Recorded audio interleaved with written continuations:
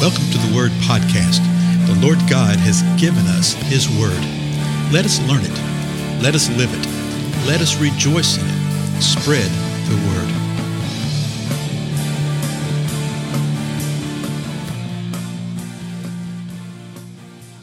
Blessings, everybody. This is Dale. Thank you so much for joining with me today on the Word Podcast. We're continuing our examination of the parables of Jesus. Though the last episode and the next episode or two, we're not particularly looking at the parables, we're sort of looking at the context of the parable. What is going on in the life of Jesus? We saw in the previous episode where Jesus was going along and two blind men called out to him and said, "Have mercy on us." And Jesus went to them, stopped, brought them to him really, and then he asked them, "What do you want me to do for you?" Is that not a great question and statement by the Lord? And I tell you what, I challenge you to take that before God and say, "God, I'm going to say this, that you're asking me this question. What do you want me to do for you?" And then state what it is. Again, the Lord knows our heart. He knows our motivation. If it's the type of motivation you see later on in the New Testament where it says, you ask and you ask and you ask and you have not because you're asking from the fleshly desires of your heart, okay? Not that kind of motivation, but motivation for what you need, for what's really there. The Lord knows, okay?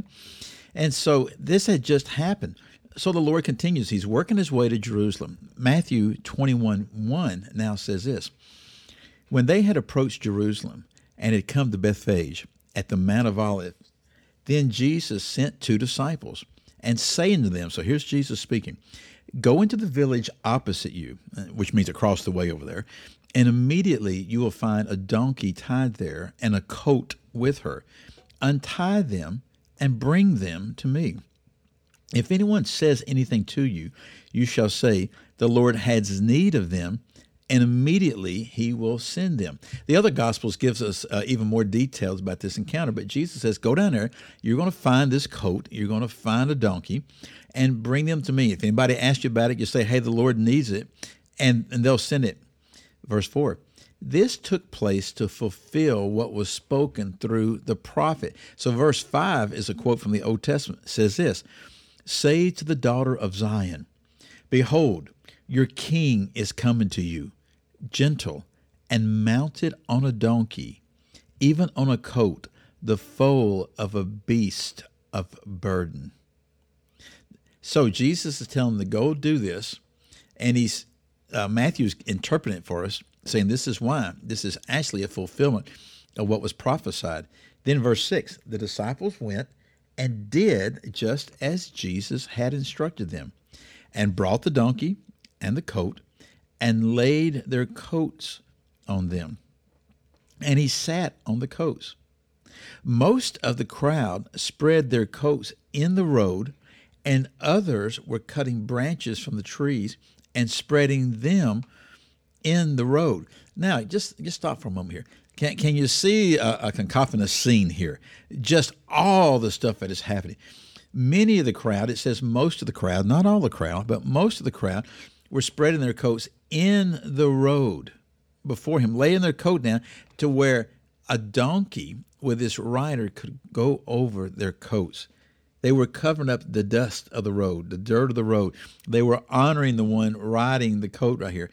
Others were cutting branches from the trees and spreading them on the road. Perhaps they didn't have coats to lay down. Okay, perhaps they'd laid one coat down, and they wanted to prepare the way of the Lord, to make way the path of the Lord, and they're spreading them on the road. Verse 9 says this, "The crowds going ahead of him and those who followed were shouting." So you have crowds that were going ahead of him. They're laying things in the road right there. And then you have ones behind him that are following him. And here's what they were shouting. "Hosanna to the Son of David. Blessed is he who comes in the name of the Lord. Hosanna in the highest." And that "blessed is he who comes in the name of the Lord" is another quote from the Old Testament. They were declaring the word of the Lord, and whether they knew it or not, they were prophetically fulfilling the word of the Lord from hundreds of years before. Now, verse 10, "When Jesus had entered Jerusalem, all the city was stirred, saying, 'Who is this?'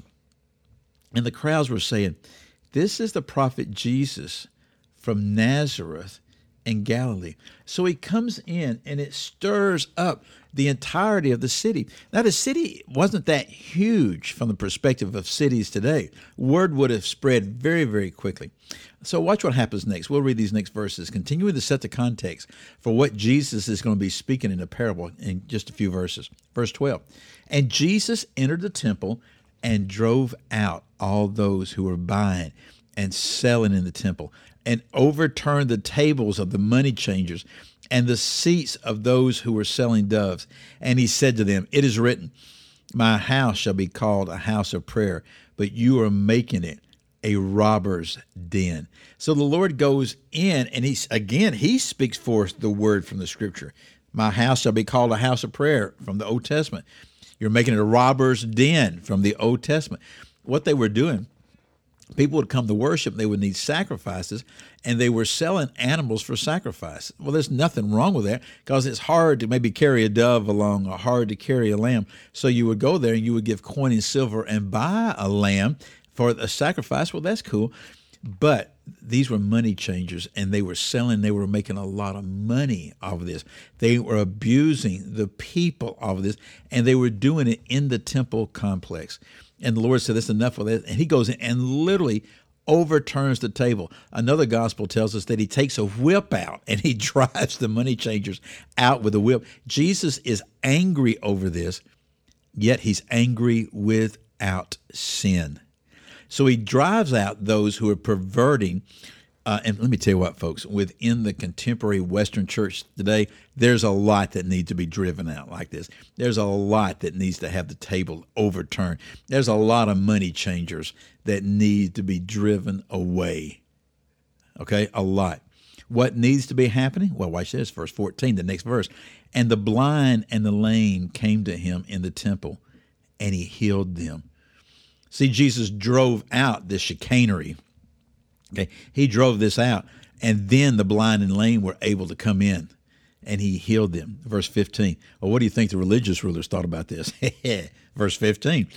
But when the chief priests and the scribes saw the wonderful things that he had done, and the children who were shouting in the temple, Hosanna to the Son of David, they became indignant.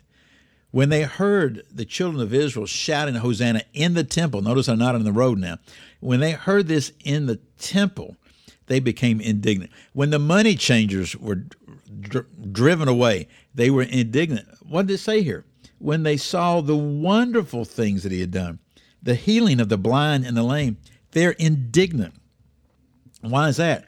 Because this is how religious rulers are. This is how the religious mindset is. This is how unregenerated mind is. If it's not happening in and through you, then it's not really happening, and you're jealous and you're envious and you're indignant. That's what they did. Verse 16, and they said to him, so this is the chief priests and scribes saying to Jesus, do you hear what these children are saying? And Jesus said to them, yes. Have you never read? And then Jesus quotes the Old Testament. He says, have you never read, out of the mouth of infants and nursing babes, you have prepared praise for yourself? And he left them and went out of the city to Bethany and spent the night there. So he quotes the Bible back to them. He says, have you never read? Knowing that they had read, they read, but they had not understood. Again, he continues to deal with the religious rulers. So this is setting the context. This is setting the scene for what we're going to see in just a few more verses. And you see what's happening here. There's friction. There's tension. There's things building here. Well, we'll pick it up next time. Again, I'm Dale. Thank you so much, and I'll see you then. Goodbye.